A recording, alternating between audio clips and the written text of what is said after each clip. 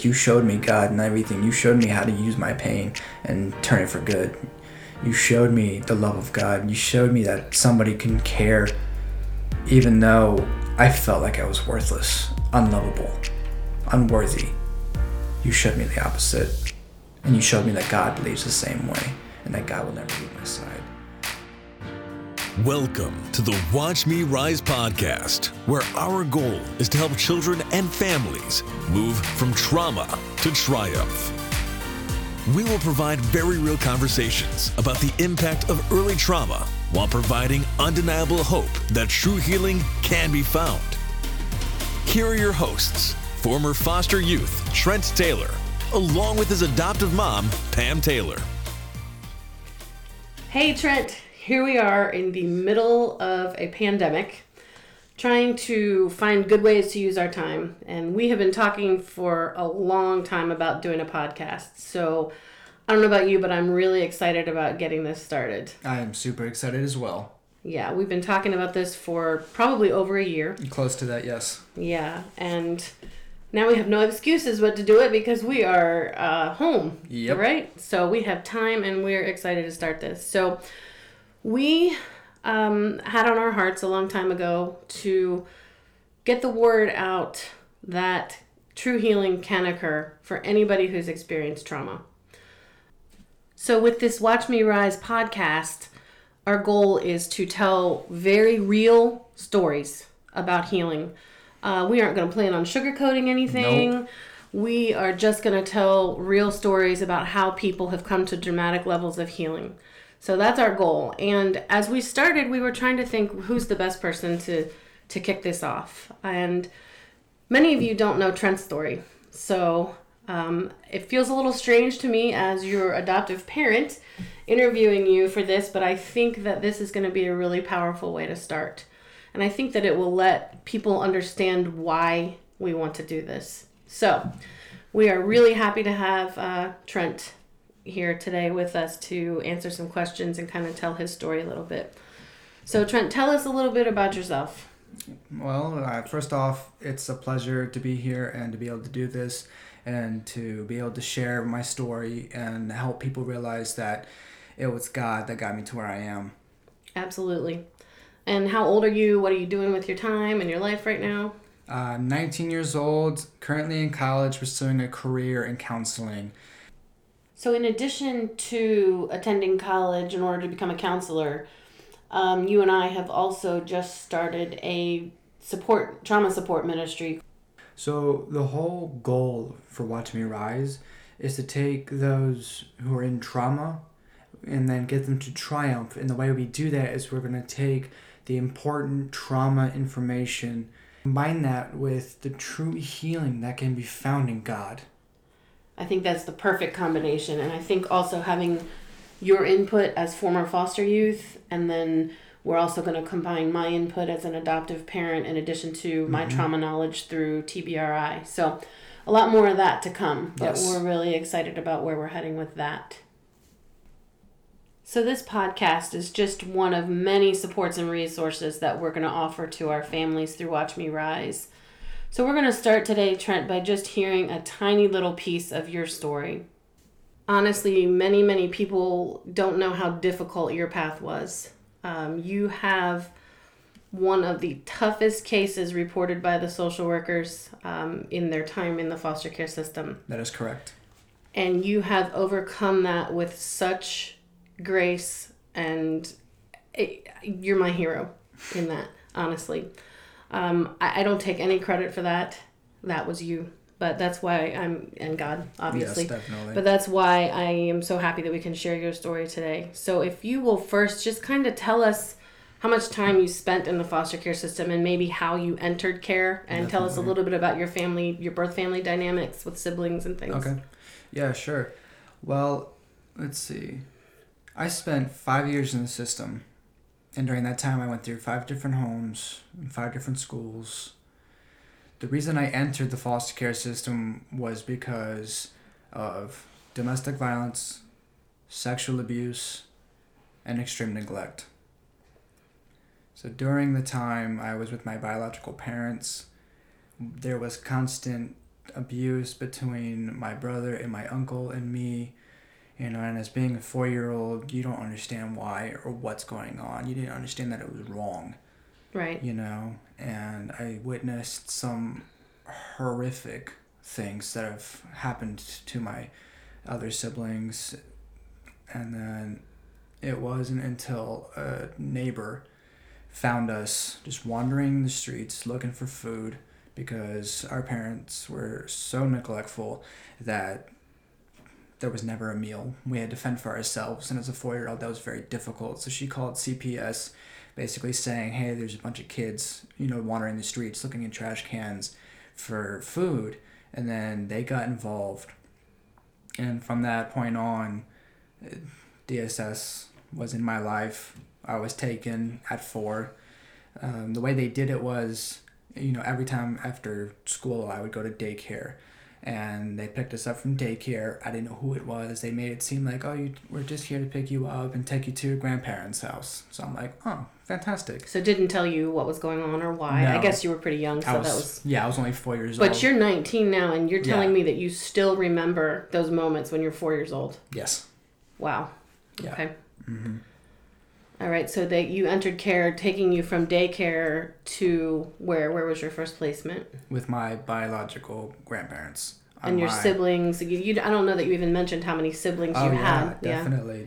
I have 5 other siblings, and I was only fortunate enough to stay with my younger brother. I was separated from the rest. Right, and we'll kind of get through that as we go through the story. Definitely. But you did have other siblings, and when you were removed with your siblings? Yes. I was removed with my older brother and my younger brother. Okay. But not your sister? No, she was separated from us as soon as we were taken from our biological parents. Okay. So right off the bat, you got separated from a sibling? Yes. That had to be very confusing and very hard. Yes, definitely. And I was my mind was so all over the place. I didn't quite realize, where she was. Yeah, until, as I got older, I was like, oh, wait, where is she? I didn't understand. Well, you were probably in survival mode too. Yeah. 100%. Yeah. So you went to your grandparents. So it was a kinship placement, the first go around. Yes, How long did you stay there? Do you remember?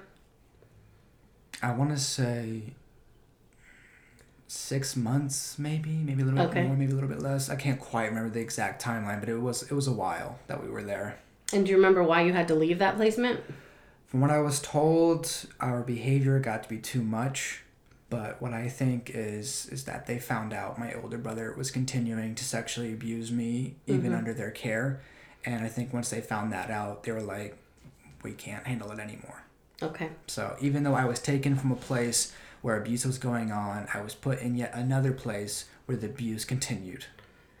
Unfortunately, I've heard many stories like that. Yeah, so that placement that was supposed to be a safe place, as much as your grandparents tried to make it that way, it was not a safe place for you. Not at all.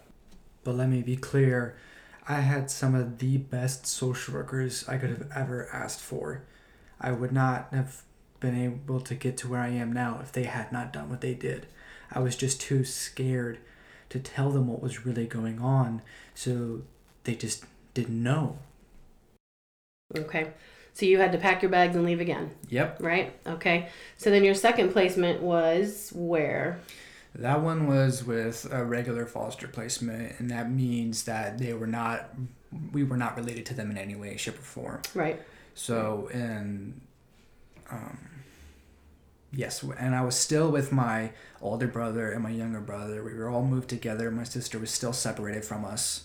Okay. So, and I was in this placement, let's see, again, probably 6 months, possibly a year. Okay. Can't quite remember. I'm sure you can't. That was a long time ago. Yeah, that was when I was like 5. So you got moved in with complete and total strangers. Yes. Do you remember how that felt? That was a long time ago, but do you remember how that felt? Frightening. I'm sure. Frightening, definitely. One of the scariest things in my life. So I get taken away from the only people I've ever known in my life and put with complete strangers. No explanation as to why, no explanation as to where I am or how long I'm going to be here or who these people even are. I can't even imagine that. And did the abuse continue in that foster placement as well? Yes, it did. My older brother, yet again, continued to abuse me. And there was a biological daughter living there as well. She was roughly 15, 16, I say, and I was, I think, 5 maybe.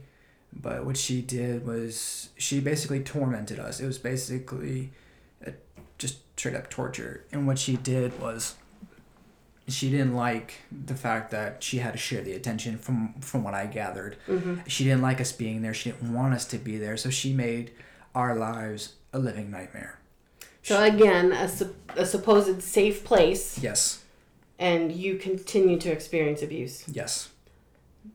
You must have been living every day in fear. I don't mean to put words in your mouth, definitely. But I can't even imagine. Yeah, I mean, it was basically like walking on eggshells. One slight crack, and everything is going to just break loose. Yeah.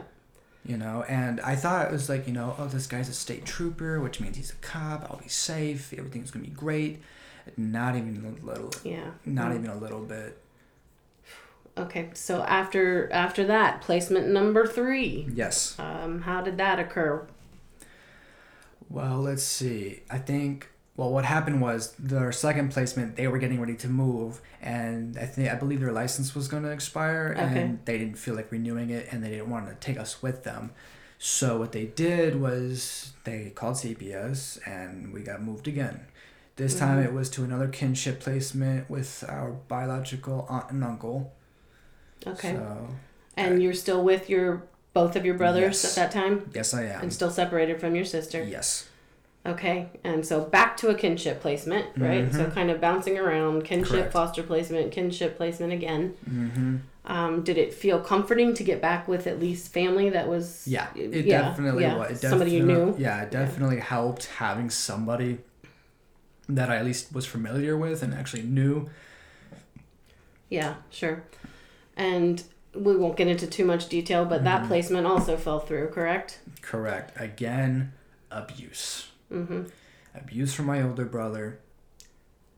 And he also perpetrated on my biological cousin. Mm-hmm. Yes, and that's why we were removed. So at that point, DSS became aware that you were getting continually abused by your older brother. So then did they separate you for that final foster placement? They did. Okay. They removed us in that 4th placement. And then it was just me and my younger brother. All right. So after your final placement, did someone start talking to you about the idea of adoption? Did the social workers talk to you about that? The therapist? Anybody? Where did that come into play? Well, because you had been in care now 4 to 5 years. I know. It's been a long, long time. Yeah. So if I'm trying to remember, nobody actually said the words adoption. Okay. It was never discussed.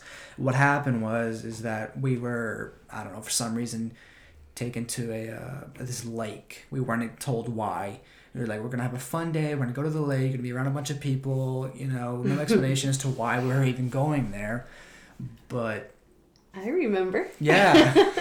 I remember that very well. Definitely. Can I kind of chime in here a little bit? Sure. So this was a match event. And for those of you who don't know what that is, at this point, my husband Mac and I were licensed parents ready to adopt. And we're going to attend this event where we could meet children who were eligible for adoption. Honestly, I didn't want to go. And I kind of refused it because it was older kids, and I had on my heart that I wanted younger kids under the age of 5, which was an ignorant box to put myself in at that point. But somehow God opened the doors, and we ended up there. And what was so special about that day? That day, I found my forever family. I just knew it. As soon as I met you and Dad, I knew. Those are my parents. For the first time, I felt something that resembled love. I never knew what love is, never knew what a family actually meant. But from what I did know, it felt like family. Instantly. That sounds so cliche, but we felt the same exact way. Yeah. We just knew. Mm-hmm. We knew that day, and we had gone to that event with no intention of even talking to older kids or sibling groups or kids who weren't legally free or kids who had been sexually abused, all those things that we said that we were going to protect ourselves from, again, ignorantly. God had other plans. Definitely. For sure, because here we sit, right? Yeah. So, yeah, that day changed all of our lives dramatically. Definitely did. And then it was maybe 6 months later that you came home to us. Yeah. Right? I think it was about 6 months. And it was so nerve-wracking because I was on the way home from that match event. I kept chanting, "They're going to adopt us. They're going to adopt us. They're going to adopt us." And when I got back to the foster placement, I said the same thing, and she sat me down and was like, "Don't get your hopes up because they're probably not going to." And as being, I was... You were 8. Eight at that time. I was 8 yeah. at that point, yeah. I was like, "Be quiet. You don't know what you're talking about. They're going to adopt me. I'm going to be happy." And she kind of just crushed my dreams. You knew in your heart. Yeah. I think this is a perfect time to talk about what you got that day and what you held on to during that time. Definitely. So tell them about that a little bit. What I was given was a dog tag with Jeremiah 29:11 engraved on the front of it and a medal for being there. But it was the dog tag that I clung on to. Just praying that verse and praying to God, please let this family adopt us. Please let this pain and the unknown and the fear just cease once and for all. And let me be able to just be normal. So that verse kind of solidified on a little dog tag everything that you had been thinking over the past 5 years in the system, right? And then the day you got that dog tag, I think you held on to that until the day you came home to us, right? Yes. And we still have that put away safely somewhere, right? So what does that verse mean to you now? It means that everything I went through, there was a purpose. I had a future. I had hope for the first time in my life that I never had before. You wouldn't think, but I held on to my faith so strongly the entire time I was in foster care because I was always with a religious family, and that's what got me through. So thankfully, even though your experience in foster care was not the best, you did have families who continued to expose you to God and to the healing that could be found in Him. So that's a real plus. Definitely. And I was amazed, as was Dad, at your heart when you came. You had such a heart for God. You were not angry. You were not. No. You just weren't, and I couldn't understand that, having been through everything you had been through. And I know I'm your mom, but I personally think that's because God just had big plans to use you in your story. Let me be clear. I was extremely angry. I just never directed my anger towards God. I can't explain why, but I just didn't. And I also understand that there are a lot of people who are angry at God. And what I want them to know is that cry out to God. Tell Him how you feel. He wants that relationship with you. Just pray. Cry out to Him, and He will use your pain for good.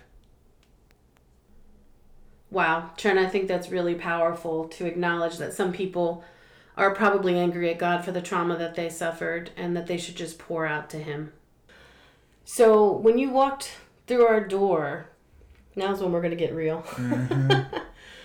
When you walked through our door, was everything miraculously healed and wonderful and perfect? How funny that sounds. I think many would like to believe that. Of course, who wouldn't? Not in the slightest. Yes, I felt love for the first time. I had hope for the first time. I believed in my heart that this was going to be my family. But here's the thing. I spent 5 years being let down, one adult after the next, being abused for years upon years, and never had a reason to trust anybody. Of course. So why would you be able to trust us? You didn't know us from... Exactly. Yeah. And I didn't trust you for a while, but it was that consistent love, that consistent longing, like the pursuit that you did. You pursued my heart and my love and my trust day after day, and just that commitment that you showed me, and the fact that you never once let me down, and you told me every single day, no matter what you do, no matter what you say, we will never love you any less, and you will always be our son. That honestly makes me want to cry because you remember those words. Yes. Exactly. And those words, hearing those every day, that's what got me through it. And that's what got me to start trusting. I was like, wow, these people truly care about me. But it was a year or so or more before I fully began to trust. Yeah, it takes time, right? It takes and a that's lot of that time. whole attachment piece, Yes. which we're going to talk a lot more about in future podcasts. But for those of you who don't know that term, we're going to be exploring that a lot. But attachment heals. It heals the brain. It heals the 100%. changes from the brain, from trauma. But we won't get off on that tangent right now. So we struggled, right? Oh, we struggled a lot. Yeah. I put you through a lot. Well, thinking yeah. back. But, rightfully so. Yes, definitely. Right? I had to test. Every child who's been in foster care will test at some point. You have to. It's a coping mechanism. It's a thing that to make sure that I'm going to be safe, my needs are going to be met, and I'm not going to be hurt. Because these kids have been in the system for years and years, hurt by so many people, and who are you? Why are you any different? You got to prove that you're different and you're going to stick with it no matter what happens.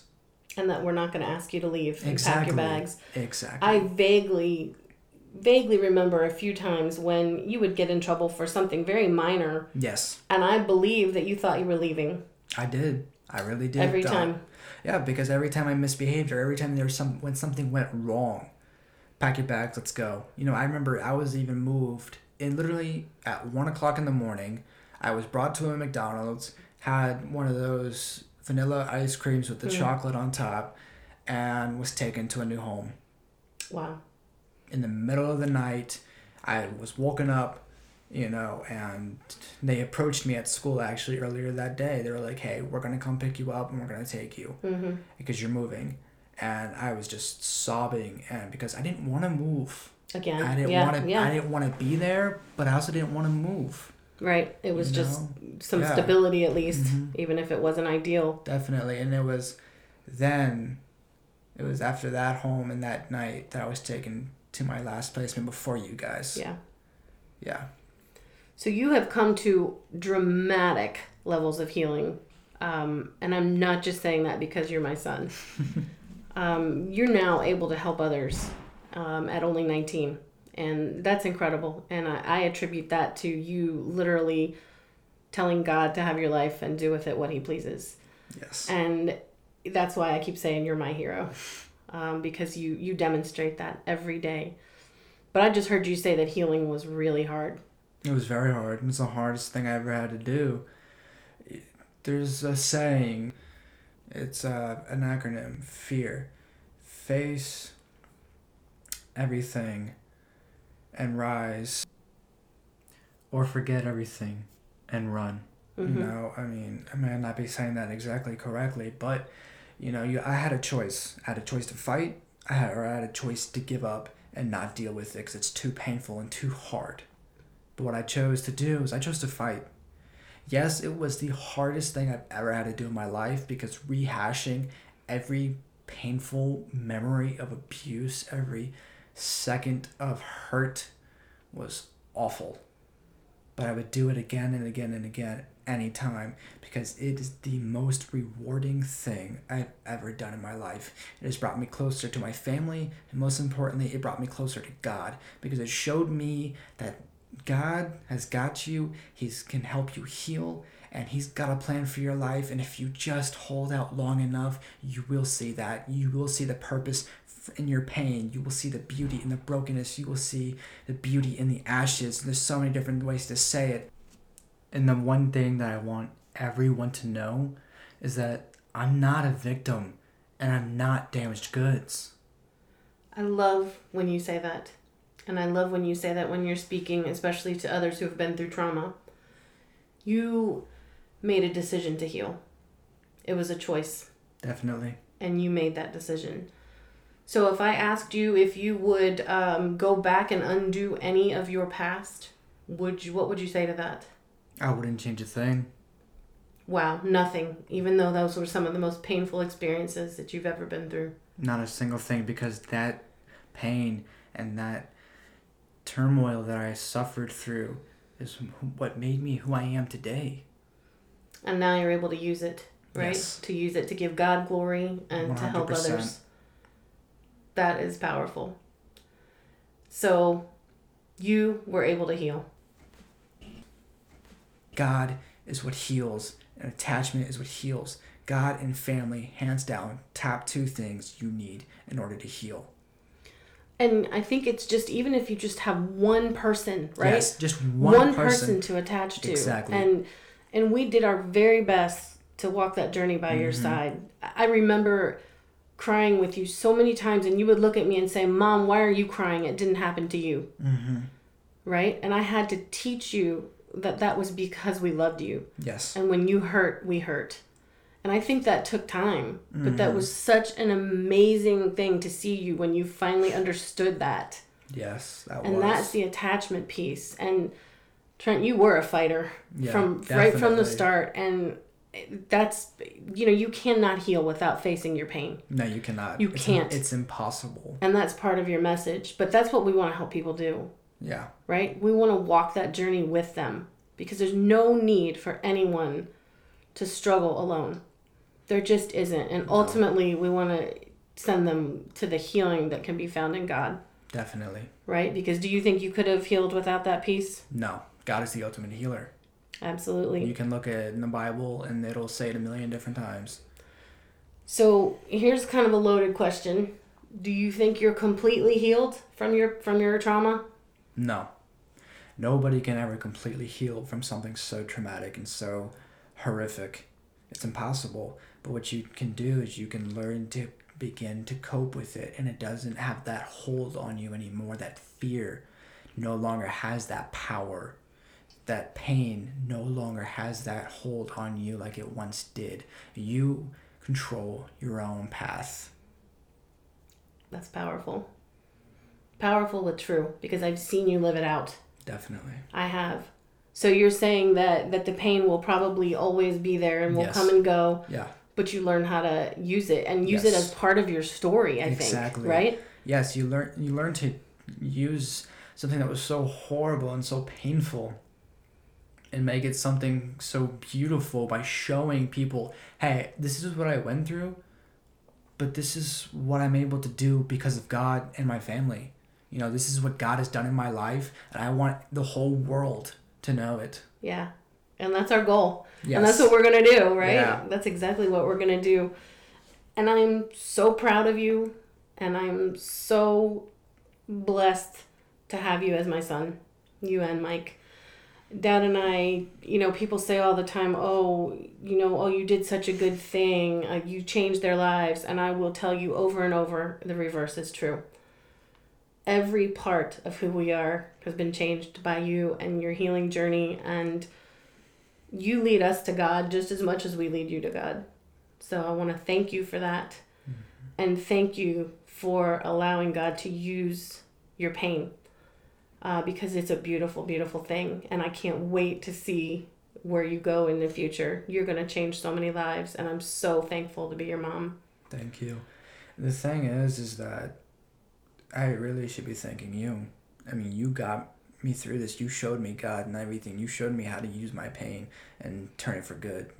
You showed me the love of God. You showed me that somebody can care even though I felt like I was worthless, unlovable, unworthy. You showed me the opposite. And you showed me that God believes the same way and that God will never leave my side. So thank you, and it's been an honor to call you Mom. Ooh, okay, on that note, I think we will kind of wrap this up while I go wipe some tears. But we are looking forward to future episodes where we can talk about trauma. We can be very real, and we can help people. Yes. Just by sharing our own stories, right? And leading to the things that worked for us.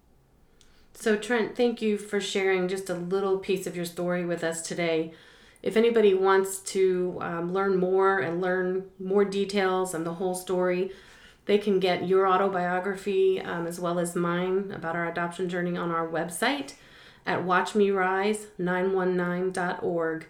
We are looking forward to next time. Thanks a lot. Thank you for listening to the Watch Me Rise podcast. Join former foster youth Trent Taylor and his adoptive mom, Pam Taylor, next time as they help move children and families from trauma to triumph.